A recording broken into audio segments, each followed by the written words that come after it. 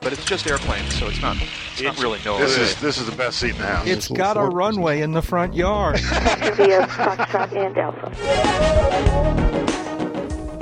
I'm going to go ahead and close all the projects that I have open. I want to focus just on you guys here for about an hour and a half. An hour and a half. I don't think it's going to be an hour and a half. We'll see. No, you know, famous last. I know, famous last words. I was shocked last episode when I was sort of keep track of how long these things are when we're doing them, and I said, oh yeah, this is, and we had a short list, and it turned out to be a full size episode. Right. It turned out to be a more than full size episode. It turned out to be the raw audio was almost 2 hours long. So, anyways, we'll see what happens with today's shorter than average list. Well, what were you going to say, Jeb? Are you sure? Okay, now I've got the right page. Never mind. Yeah. I was looking at an earlier list. I was looking for some information. And by God, sometimes our list has some pretty good resources. I know, huh? Who would think? Who would have thought it? Who'd have thunk it? We should sell this. I know.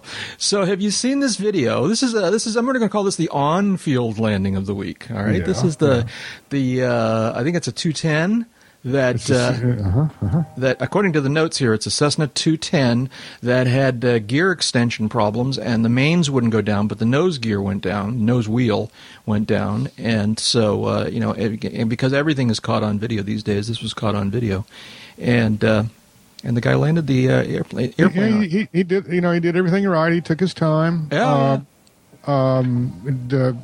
He maintained control. It was funny. The left seater gets out and basically is out of the airplane before the dust stops. Yes, okay. I saw that. Yeah, and then what? And he's just wearing jeans and a T-shirt, and he's behind the airplane kind of stretching and kind of stomping his feet, making sure he's okay. And all of a sudden, he rushes around to the passenger side of the airplane and helps the guy out.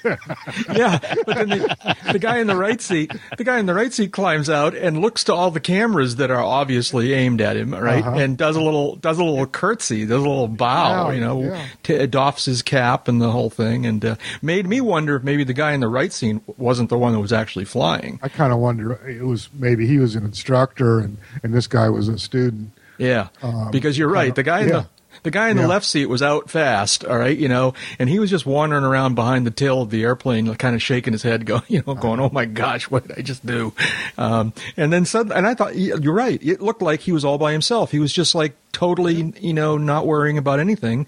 And then all of a sudden, he kind of like woke up, all right, and kind of walks. Realized the other guy wasn't out of the airplane. Yeah, and walks over to the right side of the airplane, opens the door, helps this guy out, who climbs out, and he's fine too. And he does his little bow, and then maybe a minute or so later, you kind of zoom in, and his girlfriend arrives. He's walked out there. Oh, I didn't see. I must have stopped early. And she starts into him. You're never doing that again. Yeah, that's right. No, he did. You told me that this was safe stuff. Yeah. Well, it's obviously safe. Look, something like this can go wrong, and we still land just fine. It was just it's an odd looking thing to see this airplane with only the nose wheel. I have the I don't want to play the video, but I have the video open, freeze framed on my screen, and we see the airplane off in the distance. We see the silhouette of the airplane off in the distance, and the guy did, in my mind, now just an extraordinary job of keeping that puppy dead level. Right. Wings level, all the way down. And the tail skid actually looks like it hit a fraction of a nano of a second before the nose gear touched down. My guess, I would have thought that was what he was going for. Exactly. That's exactly what he was going for. I think so, too, yeah. It's pretty much a textbook example of how to do this. Yeah, yeah. So I think there's one thing that makes it a whole lot easier. What's that? Not knowing that the wheels aren't down. Then you just land perfect every time. Yeah, right. Well, I think Cessna could go to school on this. All right, this is a new model now, right? Because I mean, this is really no big deal when you get right down to it. Gliders land this way all the time, right? Gliders only got one wheel center, fuselage, and they have to balance until they come to a stop, and then they tip over on one wingtip, and it's like works fine every single time. I think all of these power planes, you just go to one one wheel centered under the middle of the fuselage. Yeah. And there's a lot of people who would like that. Yeah, who would like that? Well, mechanics. Yeah, right. Yeah, okay, true. Sheet metal manufacturers. Yeah. We'll just get one of them. Cirrus, Diamond. Well, it's impressive. I think he probably did so little damage to that airplane, relatively speaking. Yeah. The insurance company's going to get off pretty light, all in all. Yeah. The only thing that looked a little oopsie to me was the status of the left horizontal stabilizer. Yeah. Yeah. And maybe the gear doors. Well, the gear doors are shot. The gear doors should have come off a long time ago. Actually, that's That's why the gear failed to come down. It's an old 210 that still has gear doors. Oh, really? I didn't know that. The hot lick on those is just take them off. Really? You can get an STC or something like that for it. Or disable the door system and just take them off, and that problem is resolved. And you can still see them open on the starboard side of the airplane. I mean, what Jeb says makes sense because you can see them very clearly. And you don't lose any airspeed. And they're open. They seem to be open asymmetrically. One seems to be more open to a different degree than the other. Well, there's two different doors there. Well, that's what I mean. But, But that's only on the right side of the airplane. The other side, which we really can't see, does not appear to have its doors extended at all. Mm-hmm. Yeah. So that tells me the problem was the left side gear doors, and that's where the whole system got hung up. Yeah. But so it would seem to me that by choosing to land with the nose wheel down, because I guess he could have chosen to retract the nose wheel and I know where you're going. Landed fully belly, which kind of in some ways would have been safer. Presumably. Yeah, but by assuming he chose to do it this way, you're right. Assuming he chose to do it this way, he was able to protect the engine, which is, I think, a big deal. That's true. What were you thinking? Is that where you thought I was going, Jeb, or what were you thinking? Well, there's, I guess, two things. One is it's not clear if he could have landed with the nose wheel up and retracted. Right. The system may have jammed up to the extent that he could not retract the nose wheel. Mm-hmm. Yeah. Okay. The other thing is sometimes even if you're forced to leave the nose wheel down, it might not be a bad idea. Landing gear down in an emergency situation, if you're in a retractable, obviously, with the exception of on water, will help absorb the loads and the G-forces from a touchdown on a rough surface. Sure. I happily sacrifice the landing gear of my airplane for the cabin. Yep, absolutely. Okay. Yeah. So, and as long as it's touching down slowly enough and you're not going to have something rip off any gear that's out. I mean, look at how well protected the belly was in this particular instance, because, and I'm betting that nose gear wasn't coming back up. There's a known issue with this landing gear system that it says if you don't have fluid in the hydraulics that move everything, it won't go up or down. That's right. Mm-hmm. Yeah.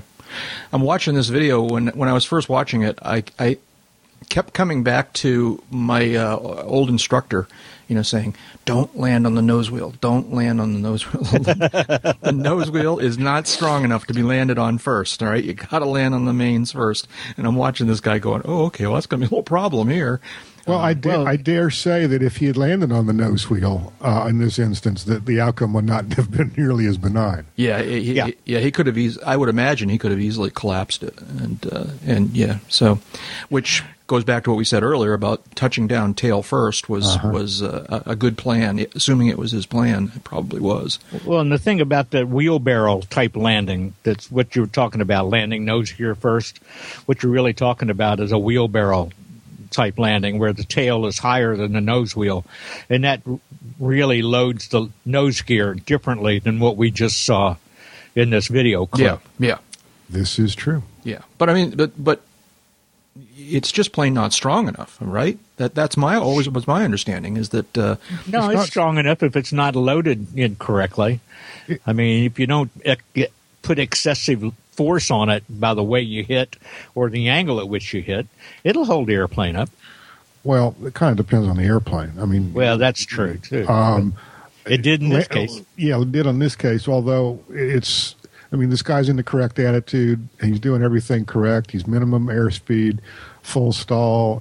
Landing. It's as I say, it's a textbook video. If God help me, if it ever happens to me, I hope I do it the same way. Mm-hmm. Yeah. He, and he clearly was very, very patient about it. He actually did a go around. He did too. Yeah, he did 2 go-rounds that we saw. Oh, I don't remember seeing a second one, but yeah, he definitely came in and then changed his mind and said, "I'm not ready to do this," and then came in. Oh, I think he was just practicing. He was just, okay. Seriously. No. So, I'm sorry, I'm watching the video without sound right now. Here we go. He's going to he's coming in. I might have cut the engine. I got the impression they maybe pulled the mixture once they were committed. But and it just windmilled a little bit, you think? Yeah. That makes sense. That makes sense. There's a point at which you can almost see him maybe have pulled a mixture. I'm not going to run the video. I'm just looking at stills right now. Yeah, no. I'm watching. I just watched the touchdown right now, and just as he touched down, see, it's hard. It's an optical illusion. You can't tell from the way video shoots propellers whether or not you're really seeing the propeller slow down or whether you're just seeing some artifact of the various frame rates. But the speed of the prop changed, I think, pretty clearly just as he touched down. So let's say that was him pulling the power. I think you might be right because the prop stops horizontal to the ground. But that's exactly right. A couple of 100 feet before it stops sliding. Exactly. Before he even stops moving, the prop has stopped. And so I think he chopped power the moment he started hearing ugly noises. And, there's a big exhale from the insurance adjuster there.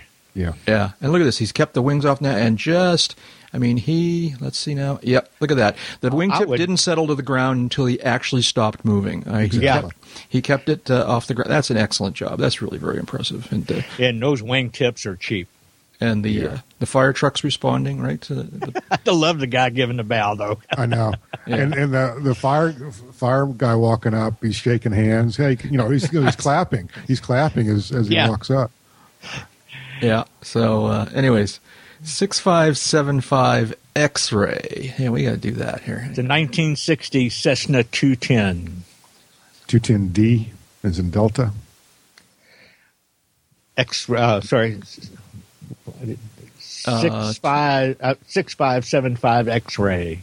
Yeah, it's a. Let's see now. It doesn't. 1960 Cessna 210. Yeah, it doesn't show a letter here. Let's see. Maybe. Well, I think that was the first year, wasn't it? No. No, was the 210 around earlier than 60? I think so. Continental IO 470. I mean, that's what our old buddy Scott flew. Was a 6210. Yeah. So, Scott Crossfield. Oh yes. I thought they came out in 58 or 59. But it's a shame in this day and age we don't have some device or some network that we could use. Oh, okay.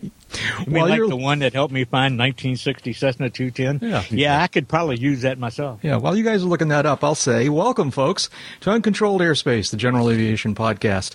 I'm Jack Hodgson, coming to you from UCAP World Headquarters in scenic Epping, New Hampshire. And I'm here this afternoon, actually, talking to my two good friends. Jeb Burnside's out there talking to us from somewhere near Sarasota, Florida. How you doing, Jeb?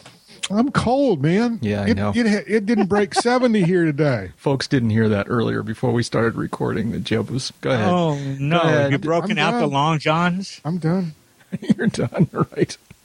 It was almost not shorts weather. You said earlier. That's right. My gosh, how do you live that way? I need to start a campaign, a funding campaign, a Kickstarter or something. I got to do something. We got to fix this climate. Fix the climate. Yeah, right.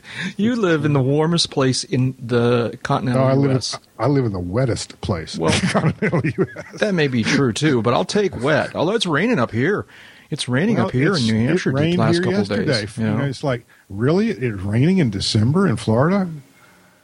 Is that unusual? I don't know. It is unusual. Yeah? Yeah. My experience, it's unusual. You don't suppose it's climate change, do you? Nathan G. Large. I'm sure it can't be. Nathan G. Also here, my other good friend, Dave Higdon, is talking to us from Wichita, Kansas. How are you doing, David? Oh, we're doing swimmingly. Just had a bodacious Christmas week, and it finally got warm enough here, close enough to the freezing mark that most of the snow we got before Christmas is gone. Not all of it, most of it. And still really slick on some of our neighborhood streets that don't see an ounce of or a minute of sunlight every day. Mm-hmm. But the kids with their ice skates are loving it. So ice skate? They're not skating on the streets, are they? Sure, why not? Really? I think you're making that up, David. Anyway, the Cessna 210 went into production in 1957. Yeah. 57. So what have you been up to, David? Anything fun? You?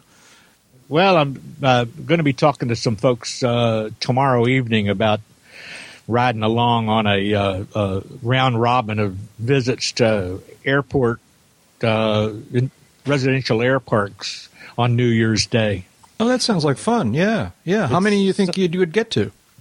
Well, the last time I was able to do it, I was still flying our own airplane, and I hit 4. One time since then, when I wasn't flying my own airplane, we hit 3, but that was because weather started to move in, and we kind of decided the better part of smarts was not trying to hit the 4th one, and wound up getting stuck there by ice. Mm-hmm. Yeah. So we'll probably hit 3, maybe 4. Now, how far do you have to go to find 4 residential air parks out in your part of the world? Well, let me put it this way. If the airplane broke down and I needed somebody to fetch me, it'd be all of 40, 45 minutes for them to drive there. Really? Yeah. Because, and I know there's a handful of them down where Jeb lives. Obviously, Jeb lives on one of them, but they're kind of few and far between up here in New England, which is sad. But they're not non-existent, but they're not as many as they're not as common as they are in other parts of the country. We've got, last time I tried to do a count within a 30-mile circle here, it got up into the high teens. Wait a minute, 30-mile circle, high teens? Yeah. Wow. That's great.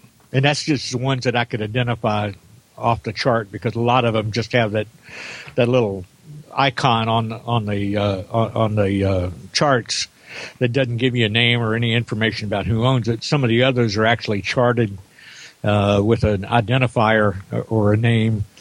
And so the ones that we could identify, I think we counted 17 or 18. Truly in a 30-mile circle. In a 30-mile circle, yeah. Wow. Of Wichita. Around Wichita. Yeah. Yeah. Now, when was this? What's that? When was this? Recently, right, David? What's that? When did you make this count in the 30-mile circle? Oh, 5-6 months ago when we were looking, we were just trying to answer the question. Somebody said, well, how many little private strips are there around here? And we started counting on our fingers, and then we took off our shoes. And right. Now, wait a minute. You're talking about private strips, or you're talking about residential air parks? All of the above. Okay. All of the above. I mean, if somebody's got a strip on their backyard, that to me is a residential airport. Well, all right, that's not exactly what I was thinking of. It's also a very cool thing, but you're talking about ones that are actually multi-owner, multi-housing. That's what I was thinking of. Yeah, close to a dozen. Still a good number. Jeb, I know a handful down in your area. Obviously, you live on one. What other ones? How many more are there in your area? Well, there's this one and another one in Sarasota County alone. Oh, really? Where's the other one in Sarasota? It's south end. It's between Venice and Englewood. Okay. Is it larger, smaller, same size? It's grass. It's smaller in numbers of residents. It's a nice little airport. Been to a couple of parties there. Yeah, there's nothing wrong with it. Yeah. Now, obviously, Amy lives on one down further south in Fort Myer, or north of Fort Myer. Dan Johnson lives in the great granddaddy of all air parks there up over on the East Coast. Right. I'm blanking on what it's called. Spruce Creek. Thank you. Yes. Yeah. That's where I want to live, but there aren't an awful lot of them around here. The only ones that I've been able... There's one to the north. There's a reason for that. Yeah, what's that? This is another I can wear shorts in December line, isn't it? Right? That's what you're getting at. I wasn't going to put it that way. But Right. Since you seem so fond of recalling that. I know. Okay. I'll just let it. I'm coming down soon. Get ready, man. It's like only a couple weeks out before I head that way. So. He was talking about washing his hair that week. Oh, okay. Oh, I'm sorry. I don't know what that means exactly. This next item on the list we talked about. I think we talked about this a little bit. Do we need to talk this? So I thought we touched on this last week. Yeah, it was on the stuff we weren't going to get to list last week, and I thought we got to it. We did talk about this at length, as I recall. All right, we better. People are yelling at us. What are you talking about? What are you talking about? This is the fact that the don't put it in. Congress has no, because this is a big deal. This could be a big deal. This could be the biggest general aviation story of 2014. All right, I'm on the record right now. Okay. Yeah, all right. That's not far-fetched. I'm sorry, folks. We're talking here about the fact that Congress, separate from the FAA, is making motions to try and loosen the medical requirements, to basically get rid of the third-class medical, or not get rid of it, but make it so you can fly many small airplanes without having to have a third-class medical. The General Aviation Pilot Protection Act. Yeah. And when this first kind of was revealed, was presented, was proposed, I think we even talked about it a little bit, and we said, well, it's kind of a nice idea, but it's probably not going to go anywhere. And I just keep hearing about it more and more places that this. I don't remember being shy on its prospects at all. Really, you think Hey, look, with the general, here's where I begin to remember the last time we talked. With the General Aviation Caucus alone, having about 50% of Congress on both sides of the aisle and both sides of the hill. Remember, this is the same group that got us the Pilots' Bill of Rights. Mm-hmm. It's the same group that got the General Aviation Revitalization Act that just went through a few weeks ago that the president has since signed. That's the Congress stepping in to try to force FAA to act quickly on the recommendations of an aviation rulemaking committee that came up with about 150 ways to simplify and Part 23 certification, eliminate a bunch of redundancies, and cut the cost of the process substantially. Several members of Congress didn't feel like the FAA's record was all that good for moving on things that weren't its idea, so they passed legislation. President Obama signed it. Now we'll see what happens. So right on the heels of that happening, second week of December, Congressman Todd Rokita, a Republican from Indiana, backed up by several other members of the General Aviation Caucus, introduced this GA Pilot Protection Act. And as Jeb said, it dramatically opened up the access to flying without a medical certificate. There are some provisos in there about you having a valid driver's license and being able to pass a driver's physical in the state of your residence.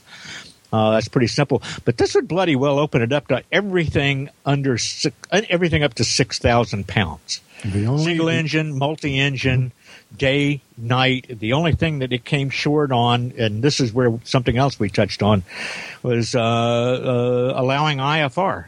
Yeah, right. Jeb, and jump I in. think that could wind up in there. Yeah, Jeb, jump in here. That's the only fly in the ointment. Is the eliminate or non-inclusion, shall we say, of IFR into this? Yeah. That having been said, I certainly understand the foot in the door argument, and I've had some online discussions about this, but and we don't know where they started in the brain trust that was developing this legislation. So hopefully they started with IFR and decided maybe that was a bridge too far. And I know how all that works, so I can figure all that out. The punchline, though, is there's a lot of other jumping off points. We could say, well, okay, you can do this you can fly IFR on a driver's license medical if you're in a TAA, a technically advanced aircraft. And you could say, oh, well, with a working two-axis autopilot, you can fly IFR. Things like this. The blanket prohibition, I think, doesn't work. I think it's a safety hazard. But B, I think it will eventually be resolved if, in fact, this all goes through. Wait, what's the safety hazard? I think not including IFR operations in this is a safety hazard. Really? I think, Why? yeah. Jeb, you go first, and then David. Yeah, Jeb's got this pen. Go ahead. Because people will get far from home or have to be somewhere, and the weather will be but they're instrument rated, and they'll say, well, I can't do this on a driver's license medical, but I'm good enough. I can go do this. So they take off, and the weather worsens, and they either go IMC without a clearance, or they scud run and run into something. How is that any different than the risk that third-class medical folks without an IFR ticket will decide to fly? Because there's just an overconfidence. I can pull this off. So what you're saying is that people among the instrument-rated pilots, who's going to find out? Of course, if they go ahead and file. That's the safest thing to do, is go ahead and file, get in the system, fly the IFR procedures, and call it a day, and you'll be home in your bed. Okay, doing it the other way is statistically the wrong way to do it. So you think this is a problem because so many already instrument-rated pilots will now be flying without a third-class medical? They would sort of become downgraded, if you will. Well, yes and no. I think they'll just forego getting a third-class medical, okay? Right. And get caught with their, needing it or needing to go IFR someplace or at some point when the weather caves on them. And they either will try to scud run. But it's the people who already had an IFR ticket that you're talking about. Yes. Okay. Yeah. So you're not saying that people who don't have an IFR ticket are suddenly more likely to break the rules. No, I am not saying You're just saying that people have this skill that they feel like they ought to be able to exercise, but they're not allowed, and they're going to do it anyways. Well, let's look at this. No, I'm not saying they're going to do it anyway. Come back to you, David. Go ahead, Jim. They may. What I'm saying is they will be encouraged to continue VFR into instrument conditions by not having by not being legally able to file and fly IFR, even though they have the rating and the airplane is qualified for it. So because they cannot legally file and fly IFR, they will be encouraged to scud run. Okay. David, that is more dangerous, much more dangerous as far as statistics are concerned. Oh, yeah. Scud running. Than turning loose a fully instrument-rated and qualified airplane and pilot into the system. Mm-hmm. David.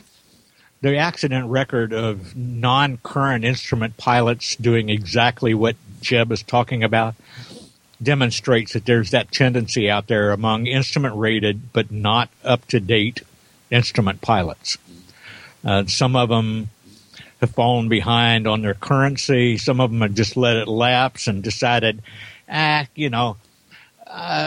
got an hour of hood time at my last biennial. I'll be good this time. Mm-hmm. But then they won't file.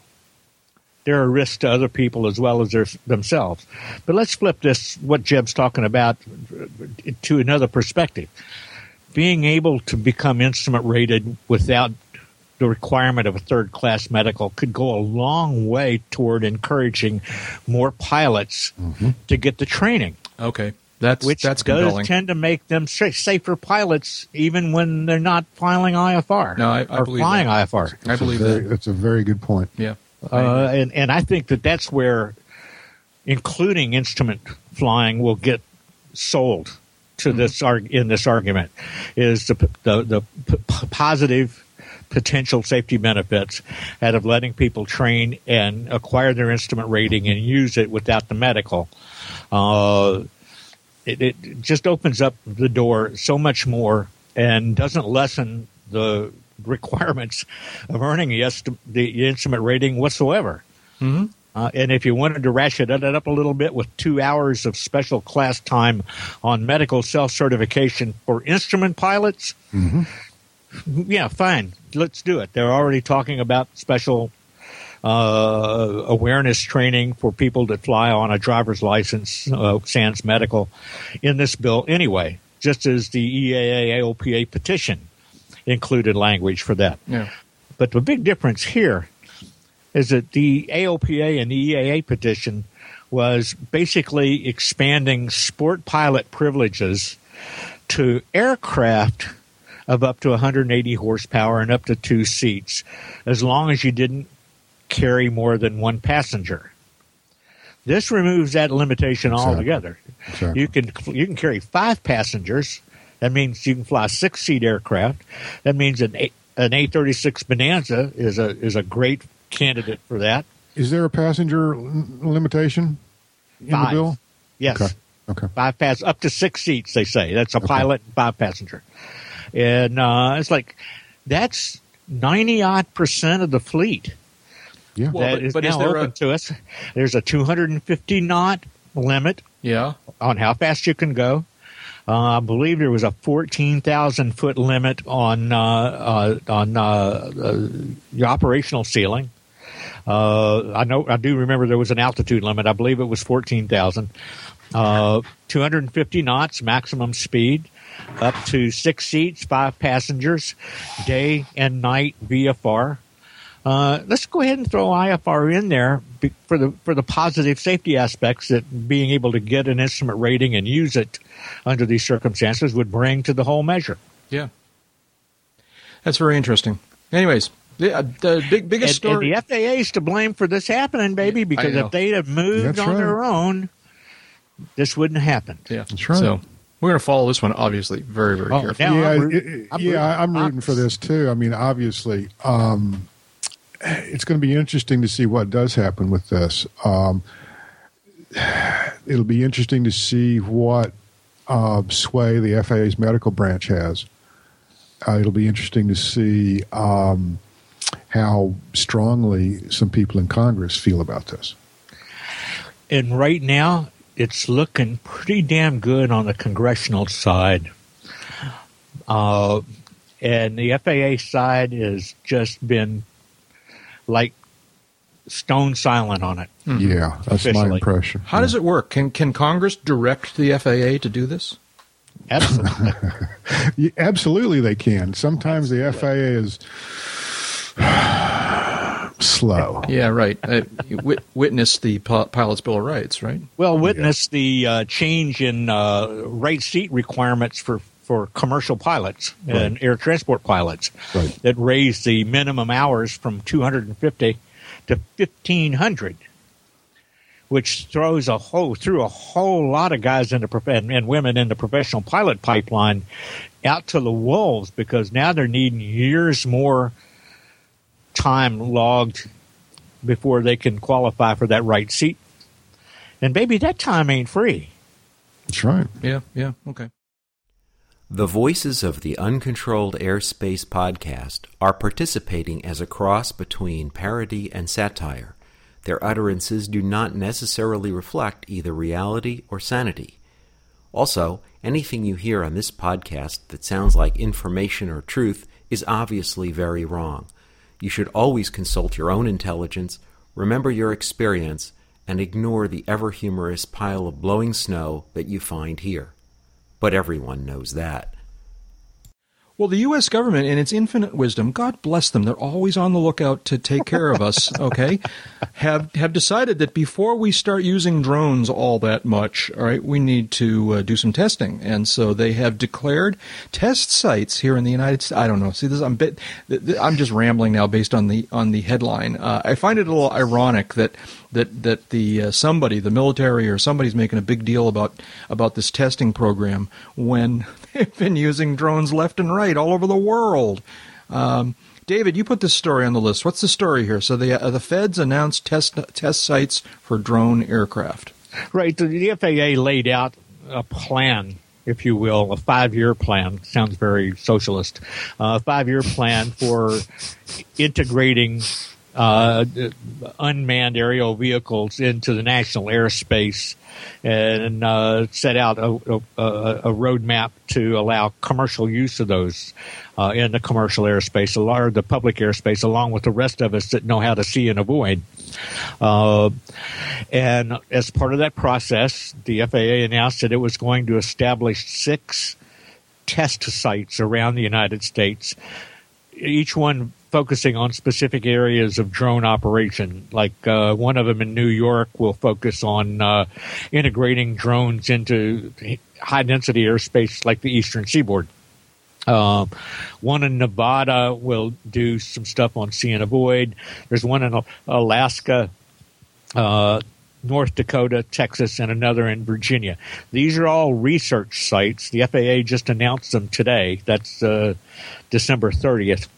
And the 6 states that are the beneficiaries of this have all been angling for it real heavily, because there's research and development money that's going to be spent in and around those sites and in the states where it's done.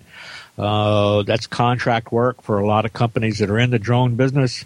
And the issues that they are working to resolve, include how to make sure that a drone has the capacity, and I use drone in a generic sense, a drone has the capacity to do what a human pilot does, and that's, if it sees you, avoid you. Mm-hmm. Mm-hmm. Without intercedence by the remote pilot, wherever they may be.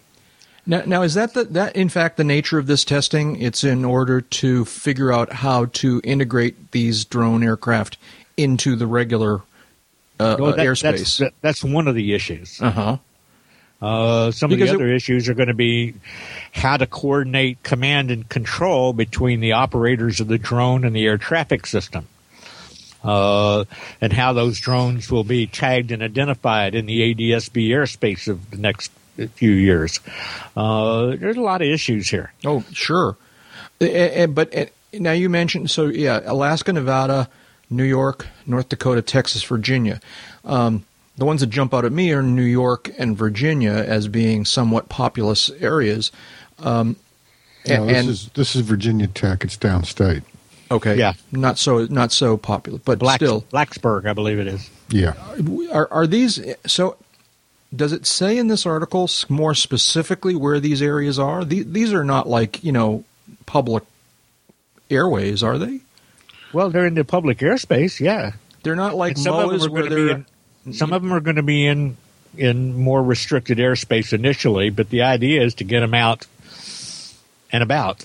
Well, that makes the sentence that I saw when I was reading this thing earlier a whole lot more sinister. Jeb, you talk while I find my sentence. Keep in mind that not all of these sites are going to be conducting flight testing, A. B, that even if they do conduct flight testing, it doesn't have to be undertaken at these particular sites. Mm-hmm. Correct. I guess I don't understand that. They're not going to do flight testing? What are they going to do? Well, I mean, New York's Griffith International Airport. Griffith International plans to work on developing test and evaluation as well as verification and validation processes under FAA safety oversight. Tell me where it says flying a drone in there. Okay. Well, that would make me feel a little better, actually, that they weren't, quite ready to test these things in the public airspace, New York site at Griffith International Airport will look into integrating drones into the congested Northeast airspace. Nevada offers proximity to military aircraft from several bases, which they also have different issues with. Tests will determine whether drones can detect and avoid aircraft and other obstacles, and if they can operate safely when contact is lost with their operators, which is a recurring issue. Right. That's the sentence that caught my attention. I did find it. Tests will determine whether drones can detect and avoid aircraft and other obstacles, and if they can operate safely when contact is lost with operators. Where do you see that? It's about half, 2/3 of the way down the story. It's about the 1, 2, 3, 4. 5, you're 6, looking at the story. I'm sorry. I'd paragraph from the end. I'd gone ahead and grabbed the FAA press release on it. Yeah, no. I'm looking at the. This is a story from Kansas.com, Dave. Your old stomping grounds, right? The Eagles website here. No, I see the sentence you're talking about. Yeah. So. I don't know what to make of any of this stuff. No fear. The tinfoil people are watching out to make sure that this doesn't turn into anything like black helicopters. That's true. They'll take care of us. They'll keep it all under control. Part of me says, this is technology and they'll figure this out and see and avoid will work. And in fact, these things will be better at see and avoid than the average 152 operator. But another part of me says this is a government project. And the technology exists. We can make them stronger. Oh, wait, that's a TV show. Yeah. The technology exists. What's the other saying? Never fly in the alpha version of anything. Yeah, right. Well, here's my other favorite part about this story. Okay, so kind of low down in the story, they're talking about different groups, different people, different types of people who are opposed to this idea, and I find it interesting that both the where'd it go here? The civil liberties people and Rand Paul are both opposed to this. Yeah. All right, it's I'm sorry. Well, of course, Rand Paul's against it. He's against anything. He's against anything, right? Okay. All right, let's not. But he's got some good points. I didn't open that door. Yeah. Okay. I know. Okay, but you ran right through it. So, anyways, it's all pretty interesting. It continues to amaze me, and maybe this is more suitable for the drones podcast. But it just continues to amaze me that people are not more. I mean, we're concerned for the most part. We're goofing around about this, but we are for the most part concerned about the issues of not congestion, but of conflicts between these aircraft and more traditional aircraft. It just amazes me that people aren't more freaked out about the Skynet aspects of this whole thing. That people are just robot stories everywhere you look. All right, there was like Google just bought the company here in Greater Boston that makes the scary dog-like robot. You know the story I'm talking about, all right? Yeah. Google has embraced why scary in the world dog-like robot? Okay, go ahead. You know what I'm talking about. I may. What's it called? It's like Boston Dynamics is the name of the company that Google that's been in the. Oh yeah, and they've got every couple times a year they have a viral video about their latest robot, and they're doing some cool robot stuff. And one of them is this sort of dog-like shaped robot that runs and jumps and does interesting things. And from a technology standpoint, it's very, very cool, but it's kind of scary from other. It's really going to have to work on its house training, because when it pees hydraulic fluid on the carpet, it's going to be over. But of all things, Google just bought this company, all right? And it turns out Google's already been doing robot stuff. Mm-hmm. They won some. I was reading some other thing. They won some robot contest where they're sort of like the Olympics for robot, which is a whole other concept. All right, the Olympics for robots. Think about this for a second, okay? Have we crossed a line or not? All right, Olympics for robots. Robots competing in athletic, basically, robot athletics events to determine who is the best robot in the world. In this corner, the T-1000 versus. Right, it's like, I don't know, there was a great Colbert line one time when he was talking to somebody. They made a movie about it. He says, I forget the exact line, but Colbert's line was something along the lines of, in what universe does this not turn into some kind of apocalypse?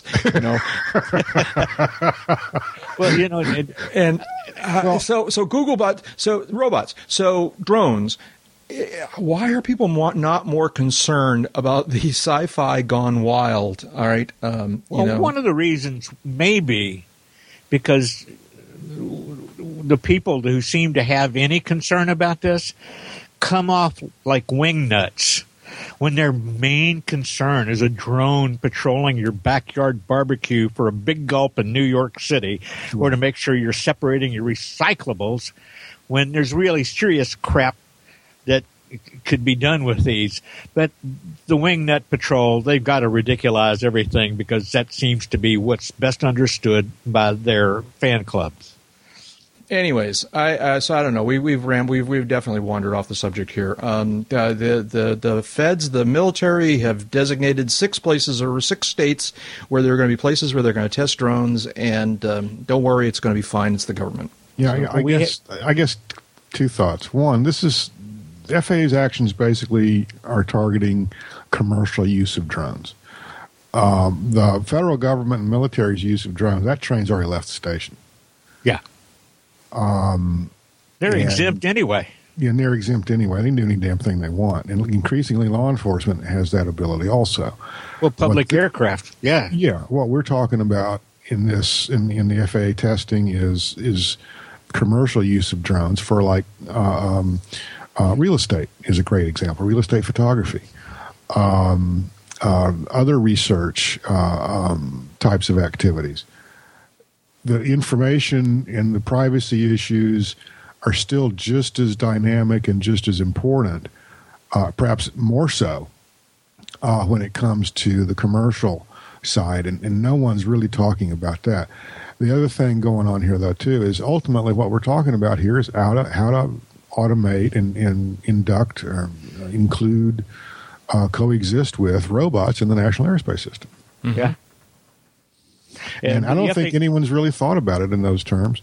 If they have, certainly hasn't crossed my desk. Yeah. Well, the FAA has already gotten pretty heavy-handed with some use of photographic drones for things like commercial real estate. I've been hired occasionally to do aerial photography of real estate properties for the lender's portfolio records. There's a lot of business in that day to day in the United States. Sure. If you could eliminate the pilot and the aircraft, make the guy flying the drone the photographer, you could, greatly whack down the cost of doing that. And a drone with a camera is bound to use less fuel. So there's another whack at the cost. Mm-hmm. But the FAA has started landing like a sledgehammer on some of these guys, citing the prohibition for using drones for commercial purposes. But they're getting some pushback here, and I think they're going to lose this pretty quickly. Yeah. Oh yeah, they're going to lose this one. They're going to lose this because the act that created the FAA and gave them their authority over the airspace stops at 500 feet. 500 feet coming down. 500 feet and up, they've got. Right. But 500 feet and down. 500 feet, no, that's not theirs to regulate. Yeah. Jeb, you were going to say something? I guess not. Really. Okay. No, all right, so I'm sorry. I thought you were just trying to jump in there. No, anyways, the drones are coming.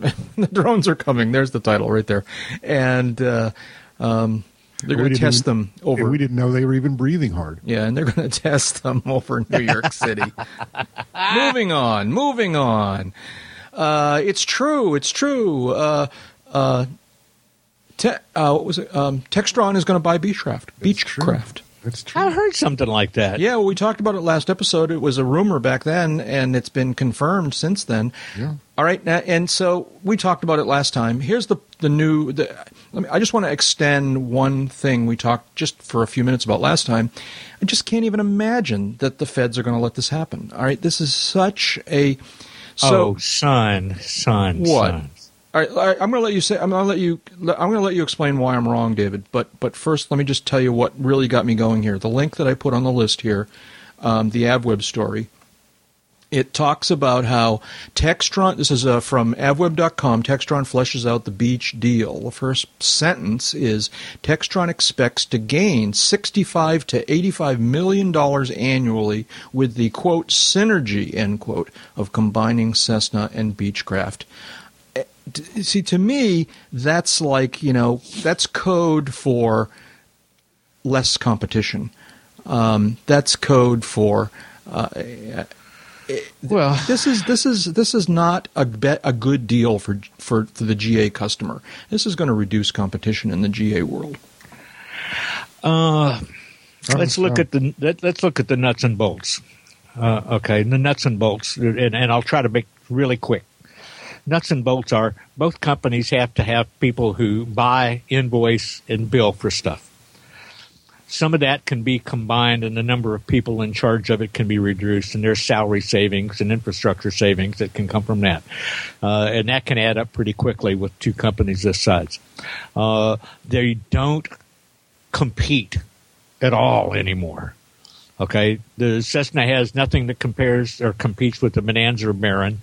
The Corvallis, such as it is, doesn't compete with anything Beech makes.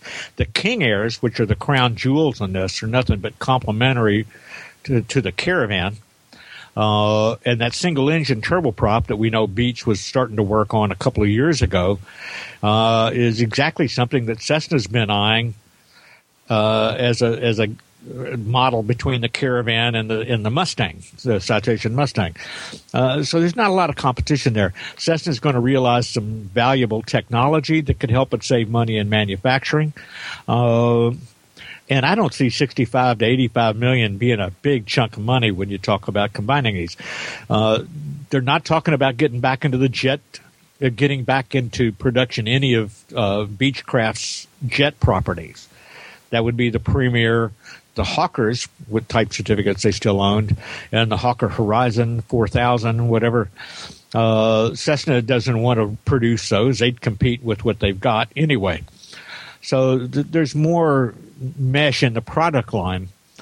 I don't really see Cessna killing off anything that Beech makes except maybe the Baron. And Special Missions could keep the Baron alive. Okay. Jeb, anything? One of the things that strikes me is that reading down to the last paragraph of this AvWeb story is the support of the Hawker fleet. And that work occupies about a third of Beech's total income. So that's not going to go away anywhere. Okay. Yeah. The thing that I think in the short run is going to be a problem for the Bonanza and Baron is, God forbid, Textron starts putting Lycomings in them. I know, you said that earlier. Yeah, I don't see that happening. I don't see that happening either, but here's what could happen. Push comes to shove, and, some fresh out of school MBA says, hey, we can save a lot of money and pump up our engines division a little bit if we just put Lycomings in these things. And I can see, someone saying, hey, that's a great idea, not knowing what they're doing. Mm-hmm. At the Textron level, not at the Cessna level, not at the Beech level. So I don't know where that would go. Well, something to remember, this is the company that put a Continental in its light sport airplane. I agree. I understand that. Yeah. I understand that. But look how that turned out. Okay. Not even going there. Moving on here. Our good buddy Steve Tupper, whenever Steve has occasion to fly the airlines, he likes to urge, and he likes to make reference to the possibility that the airline crew might have the fish as part of their dinner and thus become incapacitated, and thus he would get a chance to move up the aisle. And a blatant reference to the movie Airplane and yes, and subsequent, but have the fish is a good hashtag for all this. Yeah, have the fish. And so, and I've always just kind of thought, oh, that's very clever, Steve. Good joke, all right? But that's just not going to happen, all right? But now we've got here, Jeb, you put this link on here. What happened? American Airlines flight attendants were taken ill. This is a story out of WFAA television in Dallas. And it's datelined December 23. It says, several American Airlines flight attendants were taken to a hospital. This is Miami, apparently. Were taken to a hospital in Miami Monday afternoon when they were overcome by a strong odor. An American spokeswoman, Andrea Hewley, explained that the odor emanated from a leaking cargo bin filled with fish. All right. I can only imagine how good that smelled, but I have a shout out coming based on this. Okay, all right. So they were taken to the hospital, and they were seriously incapacitated by the fish smell, huh? Okay. What? How did this cargo container get to leaking that badly? Yeah, and I don't know. Do they really ship fish on passenger airliners? Sure. Okay. Yeah. Cargo, baby, doesn't know what it's in. Cargo is cargo. I guess. David, any thoughts on have the fish? Well, they might have been able to avoid it if they'd have brought hush puppies on, but Finally, we have here maybe some butter sauce in a dish. Yeah, right. There you go. Tartar sauce. Well, something? speaking of airline attendants, David, you were amused by this 12 Days of Christmas parody video that's floating around there, flying around there. Dave, tell us about this. What is it? The link will be in the show notes, of course, but it's called the 12 Days of Flying. And from all the shots of the famous little biscuit cookies this is brought to you by the IFS 360 and Velvet 360 teams. I'm not sure who they are, but it looked like a Delta thing. Well, there was definitely some Delta logos appering in it, and I thought it was Delta, but then it didn't end up with sort of Merry Christmas from Delta Airlines, which is what I was expecting. I don't think Delta did it, but if some of the shots show the world famous Gourmet Center Biscoff cookie. Yeah. Okay. Matter of fact, it's the closing line in the 12 Days of Christmas parody. World famous Biscoff cookie. All the seat back screens have the Delta logo. The flight attendants are all wearing Delta badges. Really? Yeah. The napkins that they showed the Biscoff cookies are Delta. Yeah. I didn't realize there were that many Delta references in the whole thing. They are everywhere, baby, including the credit cards. Which I don't really know what to make of this. It's like, someone's going to lose their job here. I don't know. This is professional work, guys. It's very well. In this day and age, that's not. No. I don't think you necessarily can make that distinction. It's a little bit on the nose. It's not the most, kind of flattering expression of the way the flight attendant crew look at the passengers.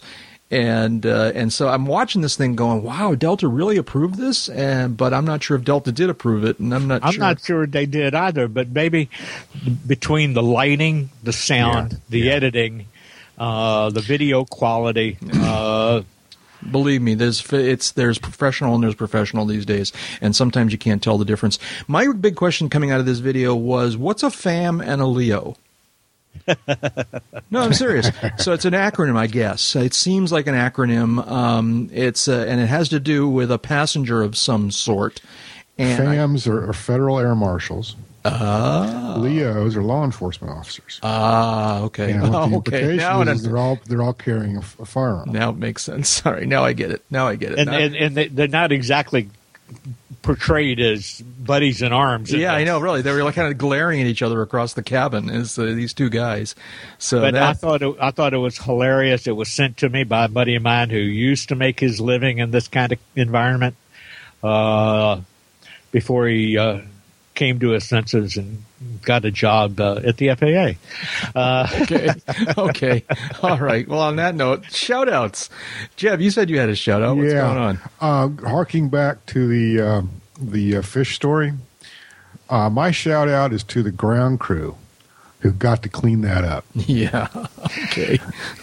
More power to you guys and gals. Yeah, really.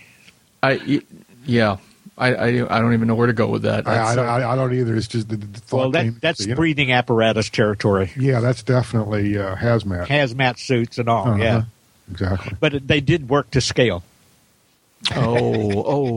Gee, David, I was going to offer you a chance to do a shout out, but I think I'm not going to. No, I will. David, you got any shout outs? No, actually, my shout out is to all of our listeners who hang in there with us year in and year out. This now well into, year 7, year 8, and I've lost track. Me too. Wishing you a great 2014. A shout-out to all of you all because you're the ones that make it work. There you go. That's Dave Higdon. Dave is an aviation photographer, an aviation journalist, and the U.S. editor for London's World Aircraft Sales magazine. What you been working on, David? Anything fun? Any good stories? I got a couple of pieces coming in this month's Avionics News magazine, which you'll find at most FBOs and avionics shops and maintenance shops. One of them you may want to look into about the advances in lithium batteries that are coming to GA aircraft and the maintenance that they require. And there's a second story in there, but damned if I can remember what it was. Really? Lithium batteries in airplanes, and that's a good thing? In this particular case, yeah. Okay. We had a story in the I guess it was the December issue about a new technology, lithium chemistry, from a company called A123 Systems, and it's been licensed for production by Mid-Continent Instruments, and they have developed and are in the process. I believe they have approvals now for both of them. A small battery, 24 volt for typical FAR-23 GA aircraft, and a fairly large version for small business turbine aircraft, light jets and single-engine turboprops, and they plan to expand that line from those two. But this particular technology carries none of the major safety hazards of the kind that we saw in the Boeing 787 incident last year. Yeah, well, that's what they all said. But okay, I'll believe it. I want to see that story. That sounds interesting. And where can people find you on the internet? Oh, they can find me at aea.net, avbuyer.com, or do a Google search, roll the dice, and remember that I don't play golf, so I'm not the golf writer, and my theoretical physics is deciding how far an egg will bounce if hard-boiled. That's right. On the Twitter, you're twitter.com/realhigdon. Correct. And Jeb Burnside is a freelance aviation writer and editor, serving as the editor-in-chief of Aviation Safety Magazine. Jeb, what have you been working on? Well, I'm working on Aviation Safety Magazine, actually. I'm looking forward to basking very soon. Okay.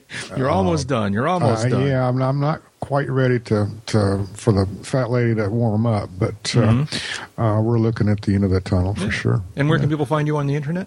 jeburnside.com, aea.net, aviationsafetymagazine.com, sometimes on the Twitter machine and sometimes on Facebook. And on Twitter, you're twitter.com/BurnsideJ. BurnsideJ. There you go. And I'm Jack Hodgson. I'm a private pilot, a freelance writer, and a new media producer. Please check out my Kindle ebooks over at amazon.com/author/Jack Hodgson. Also, keep an eye out for new things at aroundthefield.net. As 2014 starts to get rolling, I think we're going to see some cool stuff at aroundthefield.net. And you can learn more about me at jackhodgson.com and follow me at Twitter at twitter.com/Jack Hodgson. Big thanks to Jeff Ward for his help with our show notes and in the forums. David, what were you going to say? Live long, enjoy life by going flying, because, as you've probably heard, time spent flying is not subtracted from your lifespan. Bye-bye. And that's enough talking. Let's go flying. Happy New Year, everybody.